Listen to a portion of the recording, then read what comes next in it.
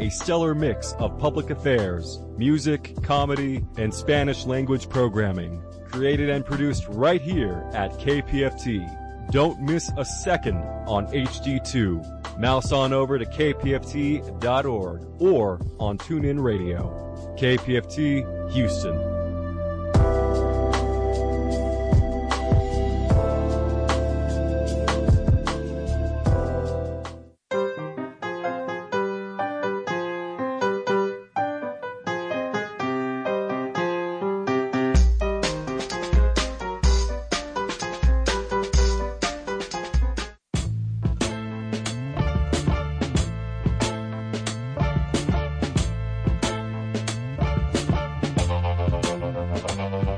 You are tuning into Latino Politics and News with Tony Diaz on 90.1 FM, KPFT, Houston, Texas. The era of Hispandering is over.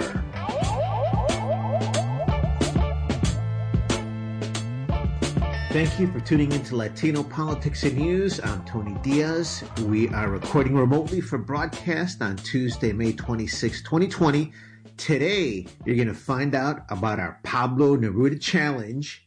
And can you guess which city has more Latino City Council representatives? Houston or Dallas? Houston does have a slightly higher percentage of Latino population. You will get all these answers and more on today's episode. We're going to pose our Pablo Neruda Challenge to congressional candidates for Battleground Texas District 22. At the top of the program today, Sri Kulkarni, Democrat candidate for the post, joins us. You're going to find out if he accepts or declines this opportunity to celebrate in Spanish one of the greatest poets to ever live. Will his Republican opponents accept? Or maybe they don't like Pablo Neruda. Of course, the race for Texas's 22nd congressional seat has made national news as a major battleground seat. We'll find out how Sri Kulkarni plans to engage Latinos. On the second half of the show, Dallas City Councilman Omar Narvaez joins us. So now you know Dallas has at the very least tied Houston for the number of Latino City Council representatives, since Houston has only one. Does Dallas have even more? Stay tuned. We'll also talk to Omar about a powerful letter he wrote to Texas Attorney General Ken Paxton, who interceded on behalf of an Anglo nail salon owner who broke stay-at-home orders. However, Paxton has not interceded for Latina salon owners jailed in Laredo. He also has ties to Houston, so gente in Spring Branch, get ready to represent. In the news, kudos to Harris County Judge Lina Hidalgo for spearheading increased COVID-19 relief for Harris County residents. Commissioners Court voted along party lines to pass the policy. 3 Democrats supported it. The 2 sitting Republicans opposed it. This plan will also include helping undocumented families. This should remind you of our past broadcast where journalist Alfredo Corchado shared insights about his essay, A Former Farm Worker on American Hypocrisy, which appeared in the New York Times. He writes that it is wrong to exploit the labor of the undocumented and call them essential workers in national policies because their backbreaking work is vital to maintaining our food supply chain, and then scapegoat them for everything that's wrong in the nation and deprive them from the relief that they're going to need to survive so they can keep working their essential jobs. Local policies such as that passed by Harris County Commissioners' Courts are vital to undo the hypocritical policies at the national level. In other news, Joe Biden has started to more aggressively court the Latino vote. He hired the granddaughter of Cesar Chavez, Julie Chavez Rodriguez, as an advisor on his campaign. This is a good step, but as we discussed on our premiere program, a truly profound engagement would consist of a Latino vice presidential pick, announcing which Latino cabinet members he will support, as well as more Latino surrogates to represent him ASAP. Also, the mission of Latino Politics and News is for every candidate to consider our community's concerns for every issue on their platform. What does that mean? That's a huge question that's been overlooked for a long time. That's why every single one of our broadcasts sheds light on more of the many facets of the Latino experience. So let's get to it. We are in pledge drive. There are no regular shows about our art, culture, or politics on commercial television or radio. KPFT hosts a monopoly on community cultural capital. We answer only to our community. Please budget a donation to KPFT and make it in support of Latino politics and news today, right now. Call 713-526-5738 or visit kpft.org. We have a monetary goal, a goal for new members, and a goal for online donations. We thank you in advance for helping us meet and shatter those goals. Thanks to our crew for donating their cultural capital to the show. Leti Lopez, Rodrigo Bravo, who mixed the show remotely, Claudia Sorello Alfonso, Jasirana Comer, Lori Flores, Stefano Cavazza, Al Castillo. I'm happy to join you every Tuesday from 2 p.m. to 3 p.m. for Latino politics and news here on 90.1 FM KPFT.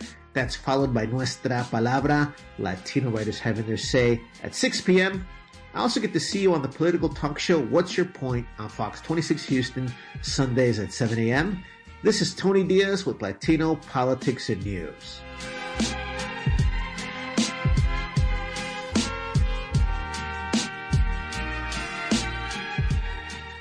This is Pablo. I'm Chicano, I'm vegan, but I'm still too young to vote, so I love listening to Latino politics and news to get informed about my culture and issues shaping the world I will eventually inherit. Now, you probably suspect that I don't get a lot of this information in my school.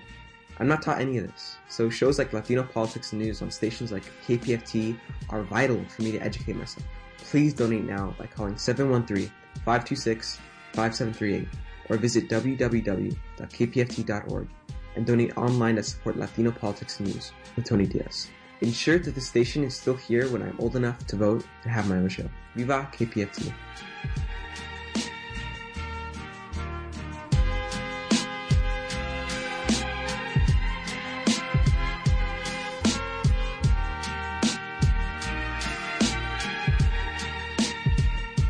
Thank you for tuning in to Latino Politics and News. This is Tony Diaz, and we're happy to focus on a really important seat that's up for grabs here in Texas. It's made national news, but it does represent the shifting of demographics in America. We're joined on the air through remote recording with Sri Kulkarni. He is a Foreign Service officer who represented America abroad under President Bush and Obama. When President Trump divided Americans following the white supremacist march in Charlottesville, Sri decided to come home to Texas 22 and run for Congress to bring people together in 2018. Campaigning in 16 languages across a quickly diversifying district, Sri expanded the electorate, grew the immigrant vote, and came within 14,000 votes of defeating Congressman Pete Olson, who is retiring this time around.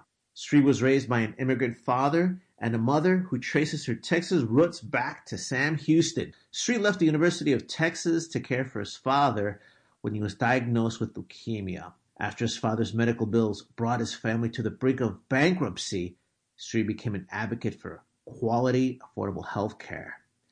If elected, Sri will be the first Asian American congressman from Texas. In Congress, he'll seek common ground, find solutions, and make sure every Texan has a voice in Congress. The election is November 3rd. He will be facing the winner of a Republican runoff July 14th between Wall and Nels. And there's also a Libertarian in the race, Joseph LeBlanc. But we're very happy to welcome him to the airwaves. Sri, thanks for calling in. Tell folks where you're at right now as far as the COVID-19 shutdown. First of all, thank you so much for having me out, Tony. I'm so excited that you are back on the air, and I really appreciate this opportunity to talk to all your listeners. I want to make one update to something you said there. We had been campaigning in 15 languages last time. Now we're campaigning in 21 different languages. So we're trying to make sure that we reach out to every single community that's out here in our district, because Texas is the most diverse state in the country, but we have to be the most inclusive. Now, in terms of COVID-19, as you said, we Obviously, we can't do face-to-face rallies anymore. We can't knock on doors, but what we can do is we can reach out to the community in every way we can. So there's a lot of misinformation being spread out there, as many of you have seen on the internet. A lot of people are confused about who to listen to, and so we have tried to provide as much good information as possible, especially through social media. So if you're on Facebook, you can find us at Shri for Congress 2020.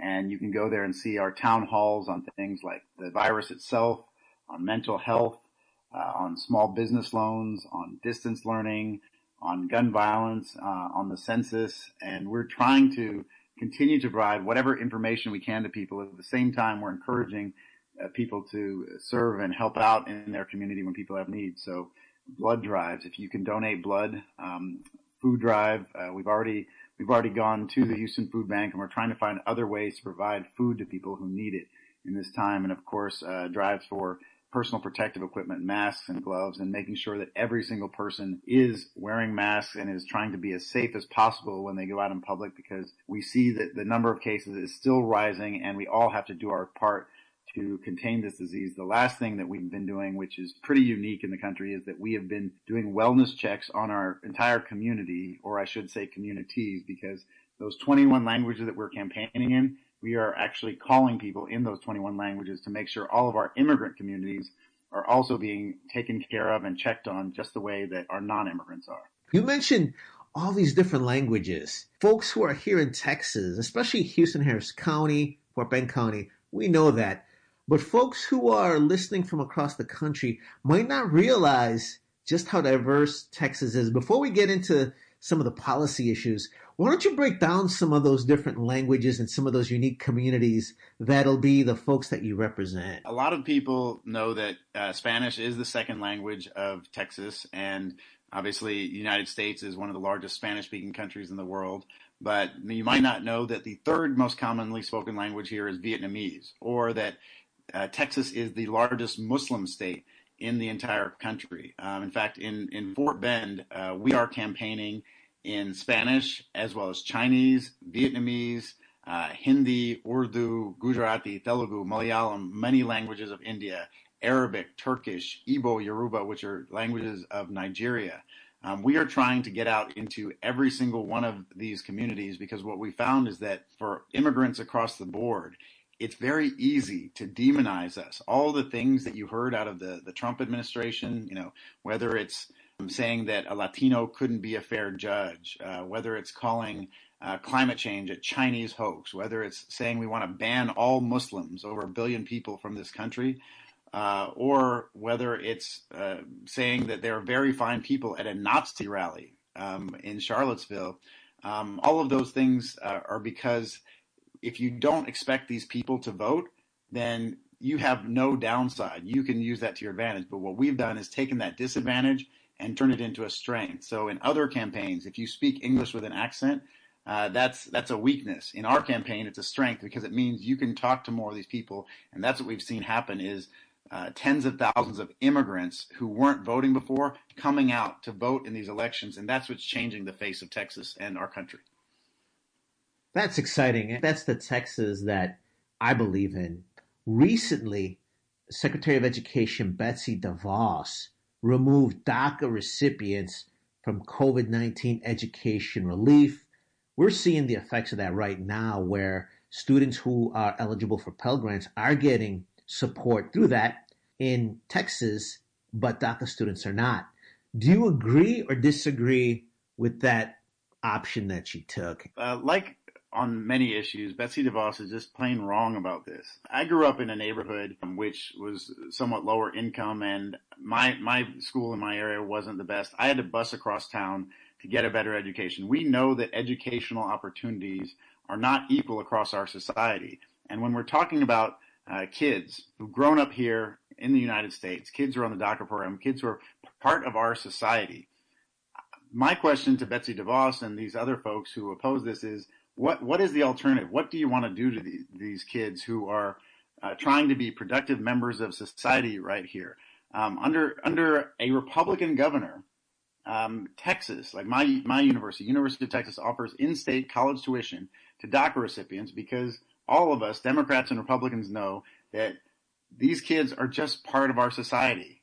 They are just as much American as any of us, and they understand the value that these dreamers provide to our state and to our country.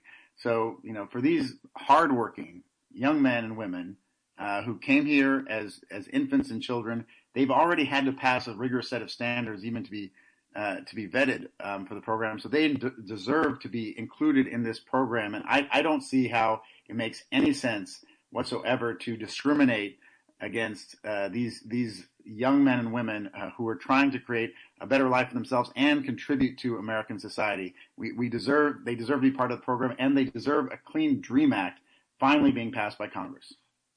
Most surveys indicated that most folks, including Republicans, agreed that DACA recipients should be supported in different ways. You mentioned in-state tuition in Texas. That's one way.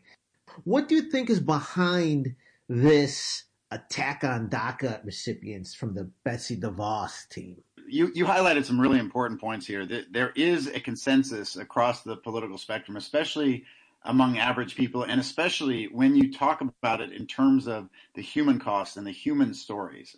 If you go back to 1980, right here in Houston, and you see George H.W. Bush and Ronald Reagan debating right here about education, and someone asked them, do you think that these undocumented kids should be able to go to a public school? Both of them said absolutely yes. And their answers, I encourage people to go back and watch that clip. Their answers would put them in the Democratic Party today.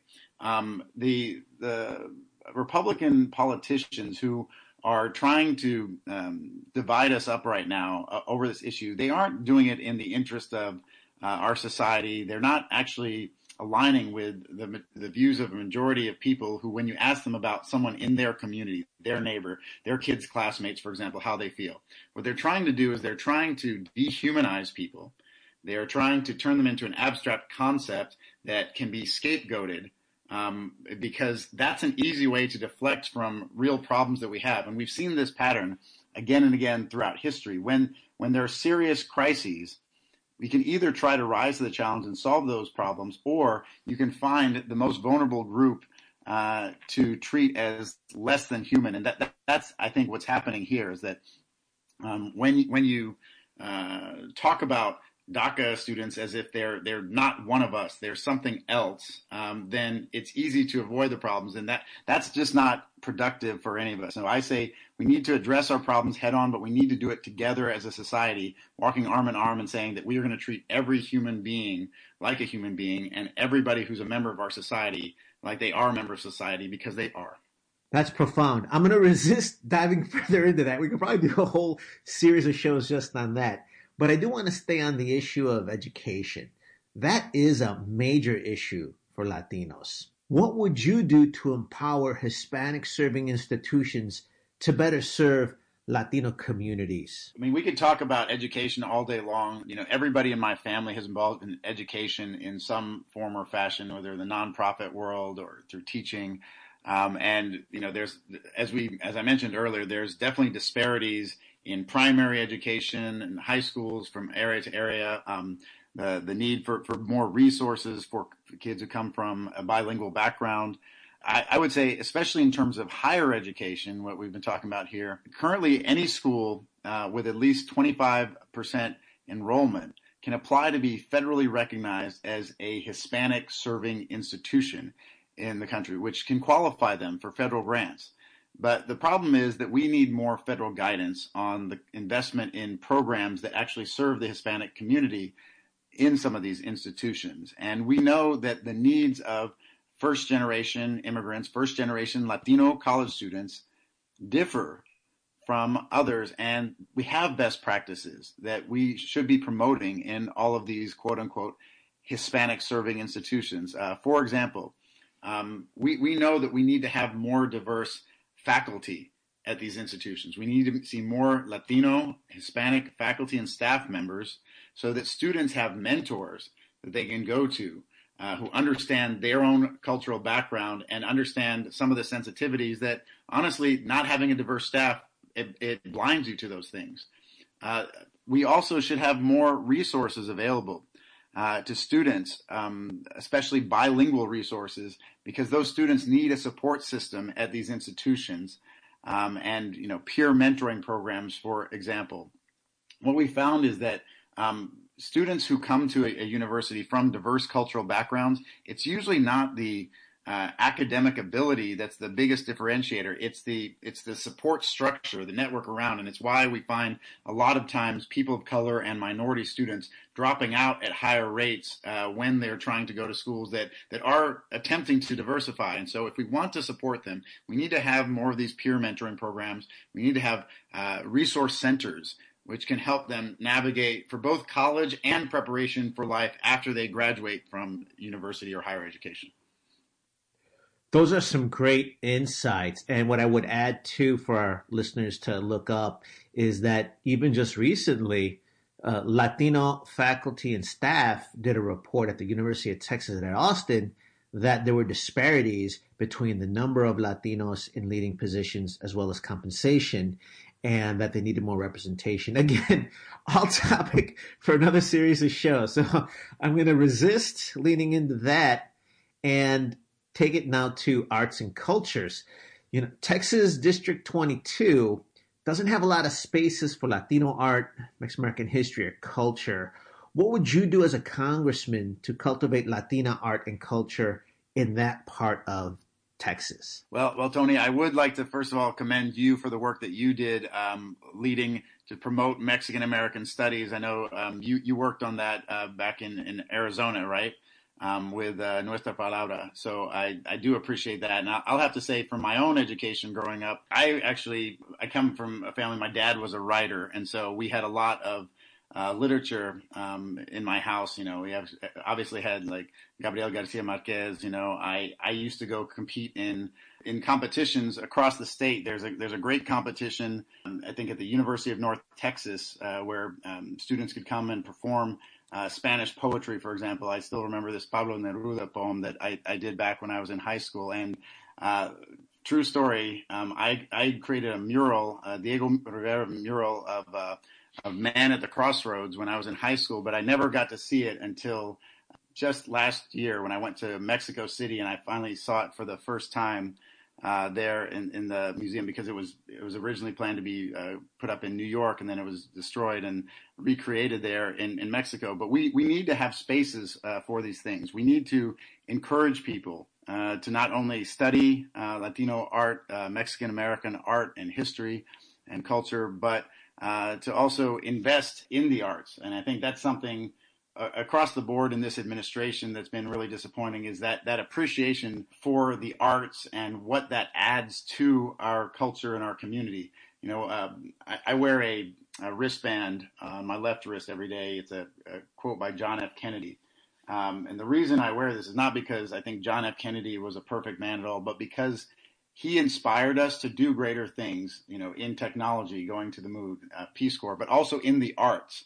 And I think if we lose that value in what the arts, especially the art of our diverse communities and cultures, brings to us, then we lose part of our humanity and part of our society. I think it was Winston Churchill, when they asked him if he'd be willing to cut funding for the arts to devote more to the war effort, he said, if we do that, then what are we fighting for? I think that's the right attitude, and I appreciate everybody who has gone through the effort to both preserve and expand arts. I think we should be expanding. We should be investing in public spaces which promote Latino and Mexican American art, history, and culture, and that's what I'll do as a member of Congress.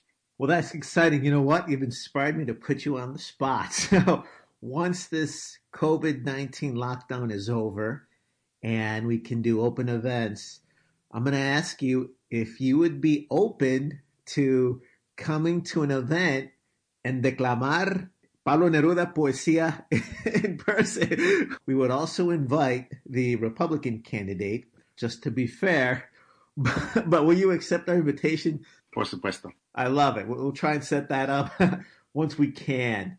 Talking about the elections, now that you are getting ready to gear up the campaign, although obviously you've been working all along, but once people can go outdoors, etc., how do you plan to do outreach to Latino voters in the Latino community, besides being on our show, which we appreciate? Well, obviously this is the greatest forum, so I encourage everybody to continue listening week after week. Tony, I appreciate the service you do to the community. But if people do want to get more involved, that it is no exaggeration to say this is the most important election of our lifetimes. I mean, you don't have to even look at the news every day to see, tens of thousands who've already perished in this pandemic.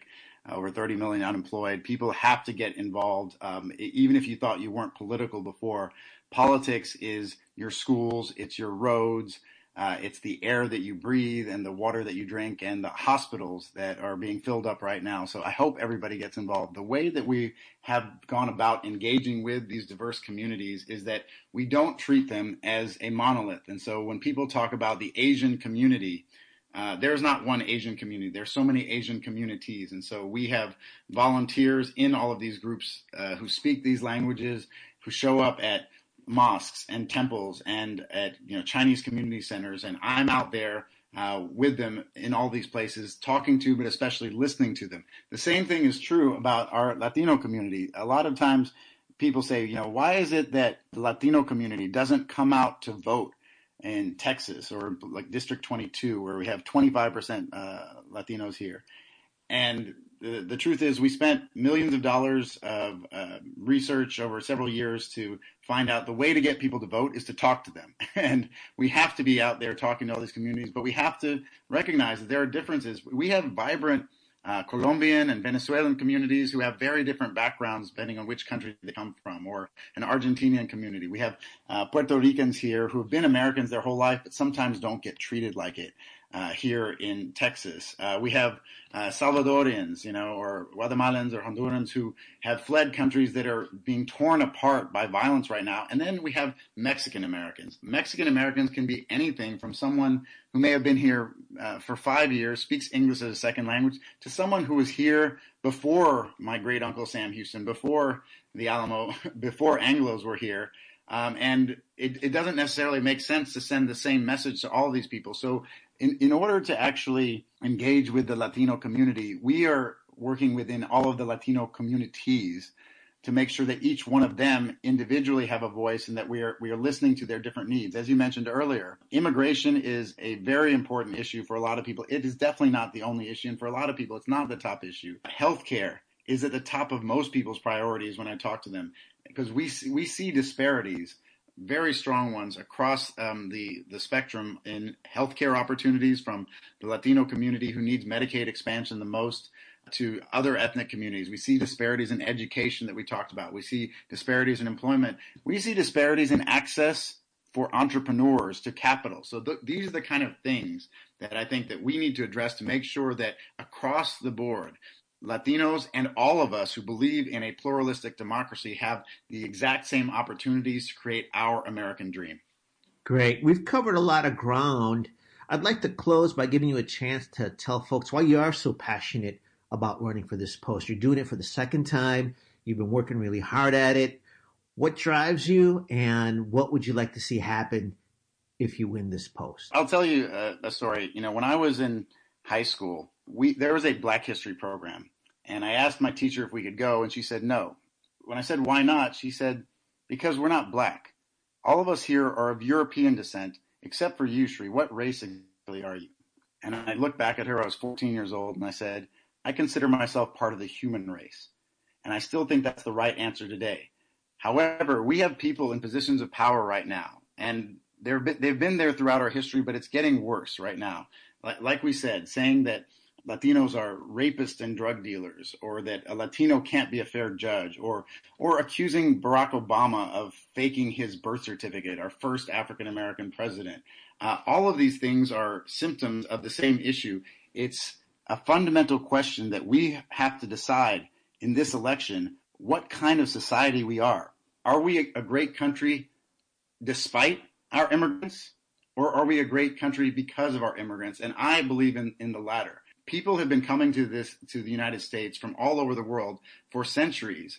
We don't have the largest population in the world. We don't have the largest landmass. We have the most diverse group of people, and that is our strength. It has always been our strength. And anybody who says that immigrants make our country worse don't know the history of our country. My father told me that I am just as American as anybody else, and no one can tell me different.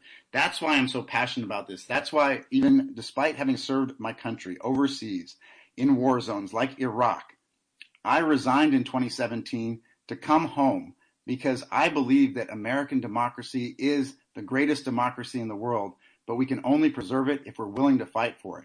And if people out there are willing to fight for it with us, I want you on our team. So please come and join us in this fight. You can go to our website at www.shri2020.com.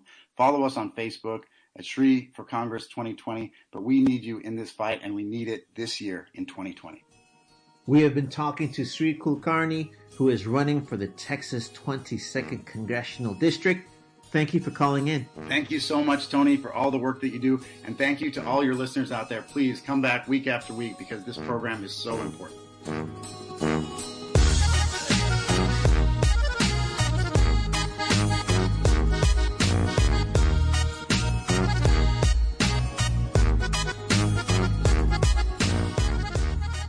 This is Pablo. I'm Chicano, I'm vegan, but I'm still too young to vote, so I love listening to Latino politics and news to get informed about my culture and issues shaping the world I will eventually inherit. Now, you probably suspect that I don't get a lot of this information in my school. I'm not taught any of this, so shows like Latino politics and news on stations like KPFT are vital for me to educate myself. Please donate now by calling 713-526-5738 or visit www.kpft.org and donate online to support Latino politics and news with Tony Diaz. Ensure that the station is still here when I'm old enough to vote to have my own show. Viva KPFT.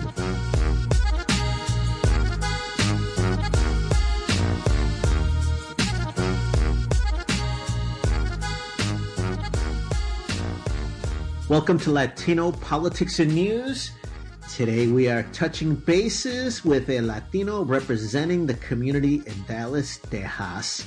Omar Narvaez was elected to the Dallas City Council in June of 2017 and represents District 6 for 80 years.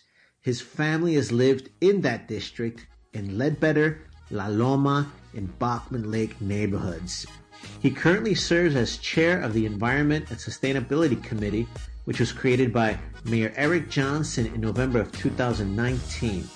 In addition to the Environment and Sustainability Committee, Councilmember Narvaez was also appointed to the following committees: Economic, Development, Government Performance and Financial Management, Quality of Life, and Arts and Culture, and Judicial Nominations. He has a passion for community involvement and has served as president of the Stonewall Democrats of Dallas and vice president of LULAC 487-1. In 2013, he was awarded the first ever LULAC Orgullo Award. We wanted to take some time to talk to Omar about Latino representation in Dallas and how to empower the community, but we really wanted to focus on his response to Texas AG Ken Paxton's letter rebuking the judge who punished the nail salon owner in Dallas who violated stay-at-home laws. That's a powerful letter. Omar, welcome to Latino Politics and News. Say hi to your gente from Houston and tell us how you're dealing with the pandemic. I'm so honored to be on your show and want to give a shout out to all my family that lives in Houston still. For the listeners, I was actually born and raised in Houston in Spring Branch and went to Northbrook High School. I live in the city of Dallas now, and I am one of the council members now in the city of Dallas. That's thrilling, especially they got a lot of gente out here in H-Town as well. And of course, after we talk about the whole issue with Ken Paxton, we also need to touch bases on the fact that Dallas has a lot more Latino city council members than Houston does. But we must resist that right now. Tell us a little bit about what is going on then with the nail salon owner, and what was your take on Ken Paxton, like we say, metiendo la cuchara? Some of your listeners may know, I know it went mini viral here in the city of Dallas and the Dallas-Fort Worth area as I wrote a letter in response to the indicted Attorney General of the state of Texas for doing some ex parte communication with the judge, the district judge, Eric Moyer, here in this city, in Dallas County, basically the salon owner refused to follow the governor's orders of not opening up your businesses. And whether you agree with that as being right or wrong, that's your issue to deal with. But as far as I know, is that I took an oath that I would defend and protect the Constitution of the state of Texas and all of its laws. And by having the governor of Texas give an order, which is a legal order through an emergency declaration in response to COVID, this woman decided that, she was above the law and didn't have to abide by it, and literally ripped up the judge's orders to cease and desist. And this was just wrong in so many ways. But guess whose responsibility it is to enforce these orders is the city of Dallas. We're responsible for doing this. And so we do what we're supposed to do. The county judge, elected Judge Moyer, did what he was supposed to do. And then all of a sudden, the indicted attorney general decides to get into ex parte communication, which is illegal. And that is not something that he is supposed to be doing, by basically telling the judge that he went too far, that he did too much, and he needed to let her go. Well, we all know now that the governor of Texas decided to amend his orders and basically told us that we just really don't have a way to enforce his own orders as a city government or even as a county government here at the municipal level. So I penned a letter and wanted to know where the outrage was, because at the exact same time, there were 2 Latina women down in the city of Laredo that were jailed for having services out of their home, and they were jailed. I didn't see the outrage. I didn't see the letters. I didn't see armed militia showing up. I didn't see a GoFundMe account for those 2 Latina women. And I wanted to know what is the difference? And the only difference is, one, the color of their skin, but number 2 is their ability to have connections to folks in high places. And this person, my understanding is part of the Republican Party, has, lots of folks that were helping her get set up. And that's just wrong. That just because you don't have connections to the folks in power, that you get treated a different way than all the rest of us. And I didn't mean for this thing to go viral, but it was what had to be said. When we've got the indicted attorney general of the state of Texas saying that this woman has been treated too harshly, too hard, but he doesn't pen a letter for these 2 Latina women. He doesn't pen a letter saying that how outrageous it is that folks that are walking thousands of miles in order to protect and feed their children, coming to the United States seeking asylum, which is completely legal in this nation, and we get them to the border, and then we rip their babies out of their arms and put them in baby cages. Where is the outrage? Where is their letter? Where is the letter for the black and brown transgender women that are being murdered in our streets? Where is their letter? Where is the letter for folks that are trying to do what they're supposed to do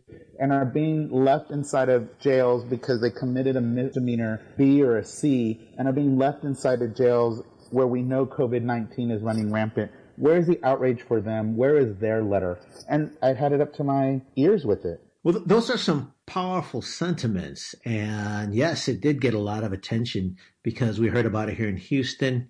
I think there's so much to unpack in that. Yeah, I don't want to dwell too much on if people are for or against businesses opening right now, only because that's clickbait. To me, what has been overlooked is what you brought up.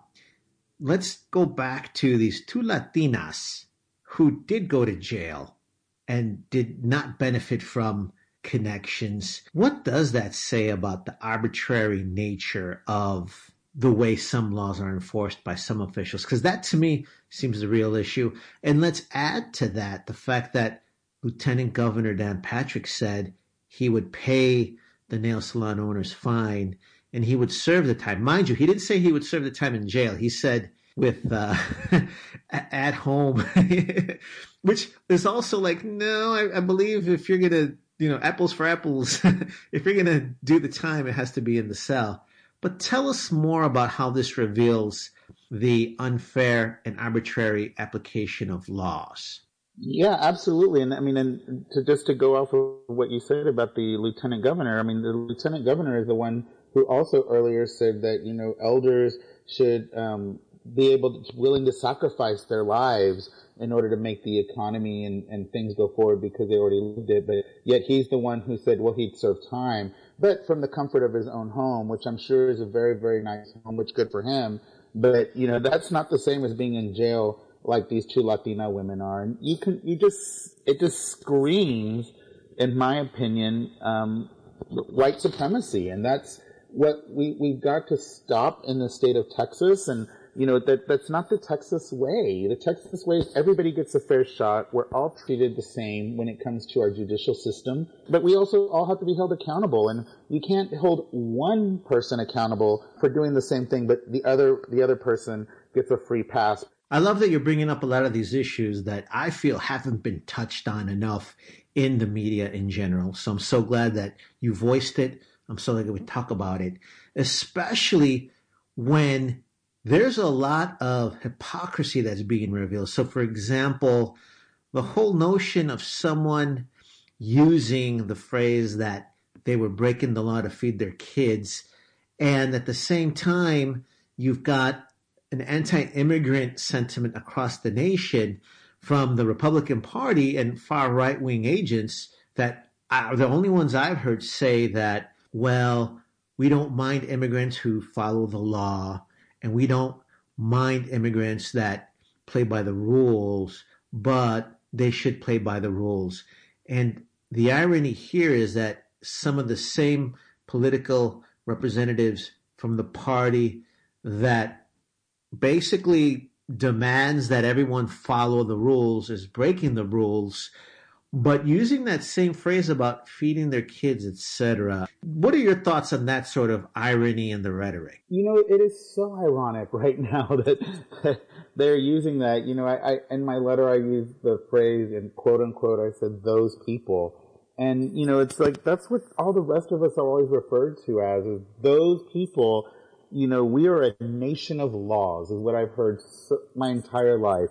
We are, a society that has to abide by the law, abide by the rules, stand up straighter, look taller. Don't you dare look a little funny because we're going to get you. Now we have this one person who's saying, oh yeah, follow the rules and the laws, except for me, because I've got to feed my kids or kid. And guess what? There are tens of thousands, millions that are in the same boat, and we're trying to do everything we can to help each other.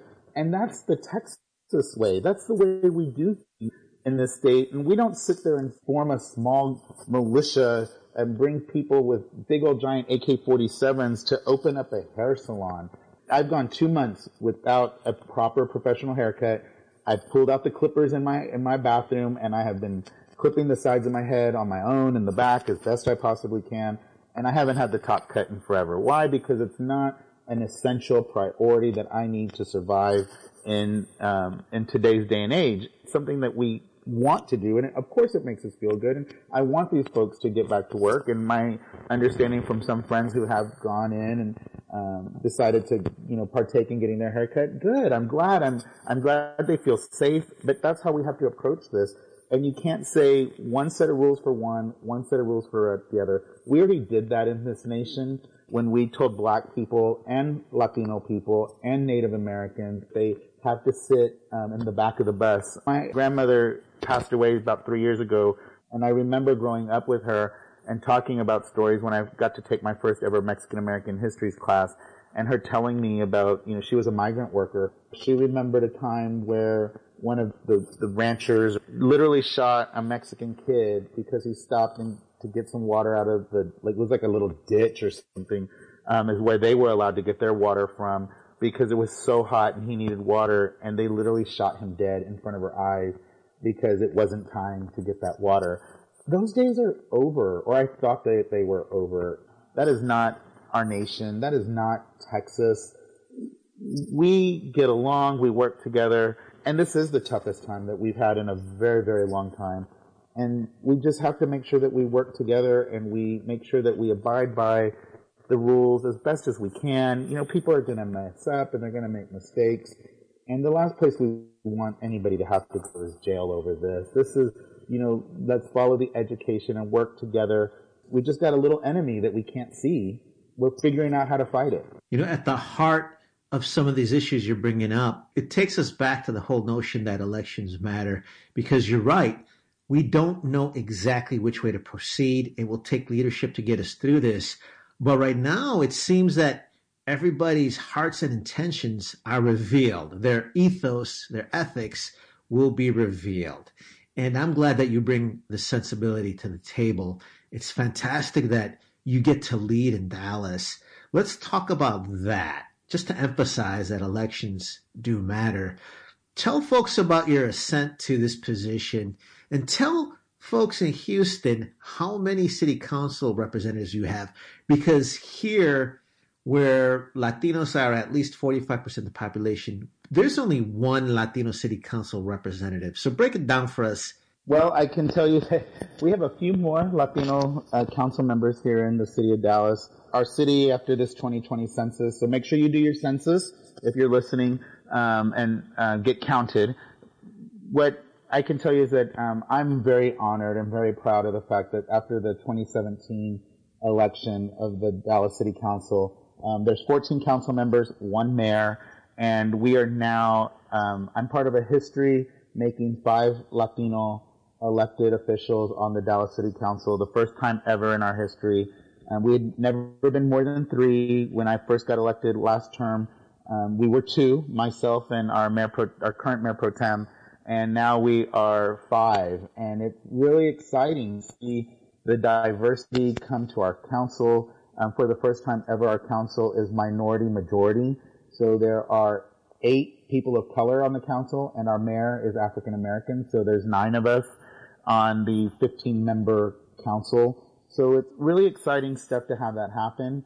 And what's really more exciting is that Dallas is starting to really you don't have to live in a Latino-drawn district to win in Dallas now. I happen to represent a Latino-drawn district, District 6, and our Mayor Pro Tem, Adam Medrano, represents a Latino-drawn district.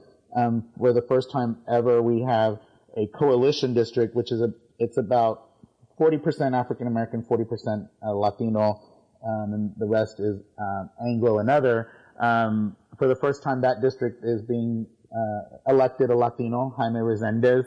So he's on the council with us now. It's his first term.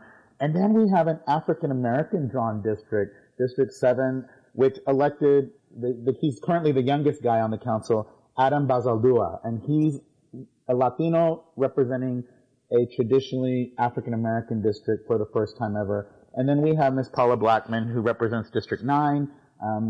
She's the sole Latina on the council at this time, and she represents what is a traditionally Anglo district. So it's really exciting to see us from all over representing. So 2 of us from the central and western side of the city. I represent part of the northern part. And then we have somebody from the east, the southeast, and the south of the city representing. So we now have representation from the entire city of Dallas, and that's really exciting stuff for it to be 5 of us, plus our 3 African American, 2 brothers and sister that are on the council with us, and working together, seeing our issues, seeing things through our lenses and our eyes, has really made things shape up a little bit differently when we're talking about equity and we're talking about issues that are important to Latinos. For the first time ever, the council is actually looking at us and listening, and we're getting some good stuff done. It's really exciting stuff. That's thrilling. And I got to look at my GPS to figure out if Dallas is just a few hundred miles away from Houston or a few decades. Okay. Cause we need to take the gauntlet you've thrown down, accept the challenge, and step up and serve our communities here in this city, as well as cities across Texas and across the country, because you play a big role. Like, for example, of course, with Nuestra Palabra and Latino Politics and News, we are big proponents of Mexican-American studies, which you alluded to earlier, but also arts and culture. You serve on Dallas's Committee for Life and Arts and Culture. Tell us a little bit about that, where you are with that, and some of your goals. And of course, we've had David Lozano from Academia Theater on the show as well. So we are in touch with our familia out there as well as other parts of Texas. But give us your vision for the future. Yeah, so the exciting part is that last term I got to serve in the Quality Life Arts and Culture Committee, And once again, I get to be on the Quality of Life Arts and Culture Committee for the City of Dallas this term. Last term and this term, I was the only Latino, and obviously, again, this term I'm the only Latino. It's a 5-member committee. But the exciting stuff is that over my term is I've really brought Latino arts and cultural issues to the forefront.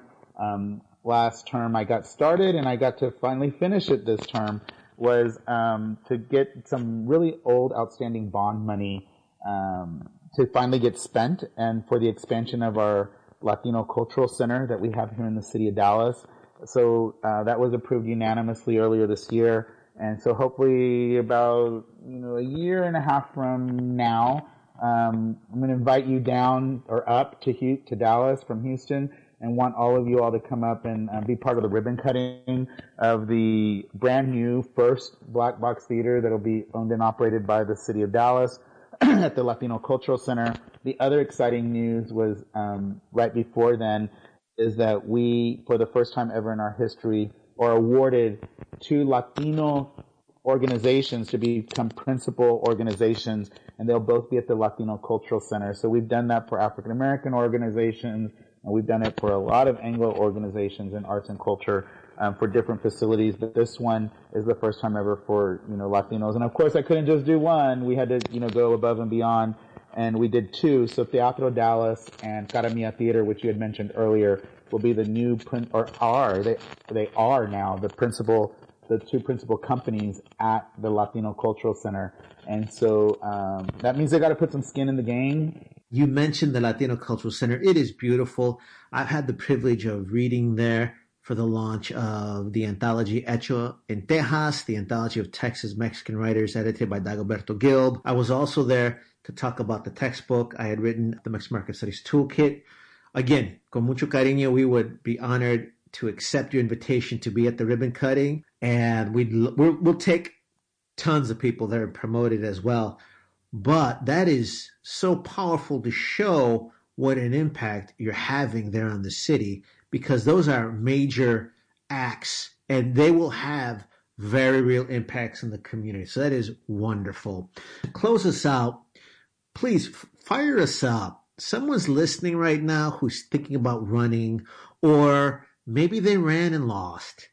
What would you say to them to get them fired up, to step up and realize their potential? Don't be scared. Don't be afraid.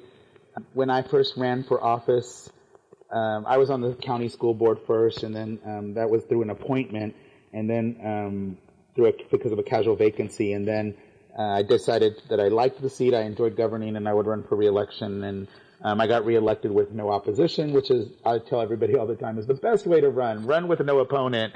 So that was nice. And then I decided to step up and run for city council because my community asked me to challenge the incumbent at the time. And so I stepped up and I said, let's do this. What I will tell you is don't be afraid, because I was scared. I was like, why me? I'm not rich. I'm not the smartest person in the room. I'm not, I would talk about all the things of why I couldn't. I've got, a last name nobody can say or spell. I've got, all these things, and I'm an openly gay man. You name it. I was telling myself, doubting myself, and then I remember talking to some of my folks that I really respect that are elected officials here in the county at the time, Sheriff Lupe Valdez, my current county commissioner, Elber Garcia, and a few others. And I remember asking them, how did you know? Why did you think you could do it? And they said, if not you, then who? That's what you got to think. And you're smart. You know what you're doing. You care about the community. If you want to do this, you've got to try it. And what's the worst thing that can happen if you lose? Is at least your voice was there. At least you pushed the agenda. At least the issues you cared about were being talked about. And I've had many a friend run for office and lose, and I tell them, look what you left behind was that person who won took what you were talking about and is working on it, or they made it an issue that they were going to work on. But if you win, obviously that's the greatest day, it's fun. It's like, but then you have to get to work. And what I tell people is remember, this works for me, is remember who sent you there. The people sent you there. Your job is to work for them. And people, they laugh because I'll go into my community meetings, my town halls or what have you, and I talk to people like, hey boss, what's going on? I refer to my constituents as my bosses because they are.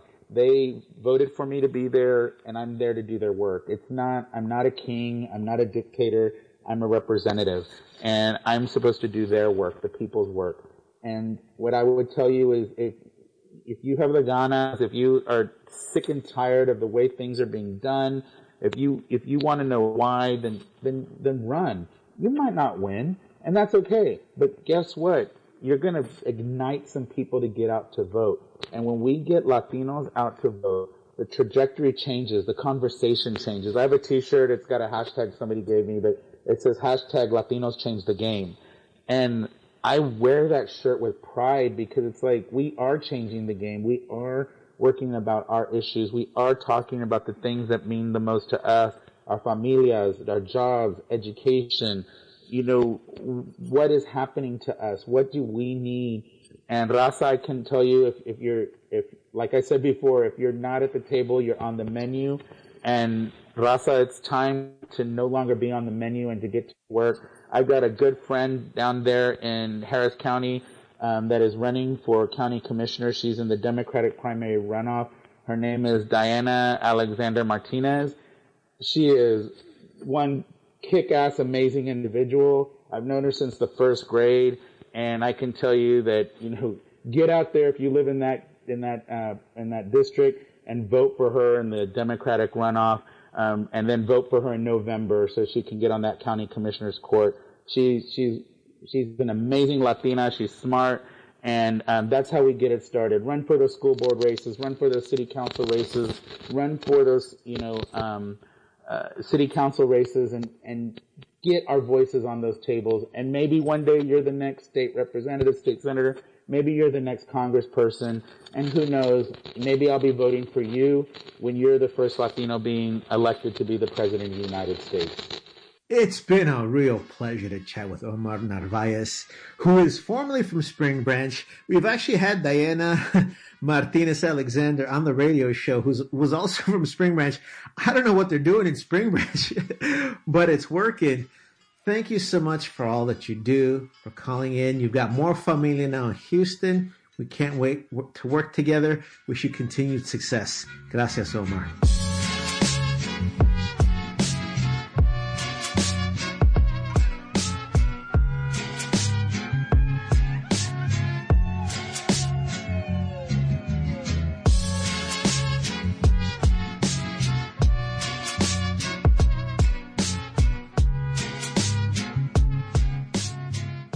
This is Pablo. I'm Chicano, I'm vegan, but I'm still too young to vote, so I love listening to Latino politics and news to get informed about my culture and issues shaping the world I will eventually inherit. Now, you probably suspect that I don't get a lot of this information at my school. I'm not taught any of this, so shows like Latino politics and news on stations like KPFT are vital for me to educate myself. Please donate now by calling 713-526-5738 or visit www.kpft.org and donate online to support Latino politics and news with Tony Diaz. Ensure that the station is still here when I'm old enough to vote to have my own show. Viva KPFT.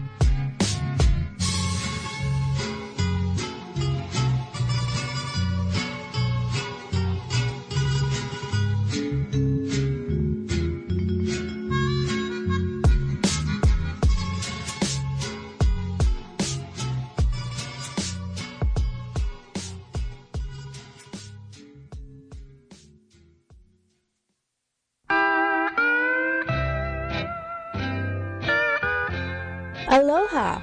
In today's complex world, filled with complicated instructions like do this, turn here, don't staple, fold, spindle, tape, or mutilate, one way, etc., etc., why not take a break from all of this?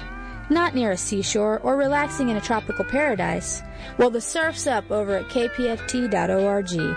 So mouse on over to kpft.org and pledge and renew online. It's easy, uncomplicated, and will give you that warm and fuzzy feeling of having done something good for yourself and your community.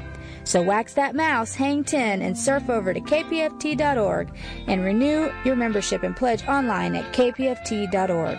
Thank you for supporting KPFT Houston, Radio for Peace. Mahalo.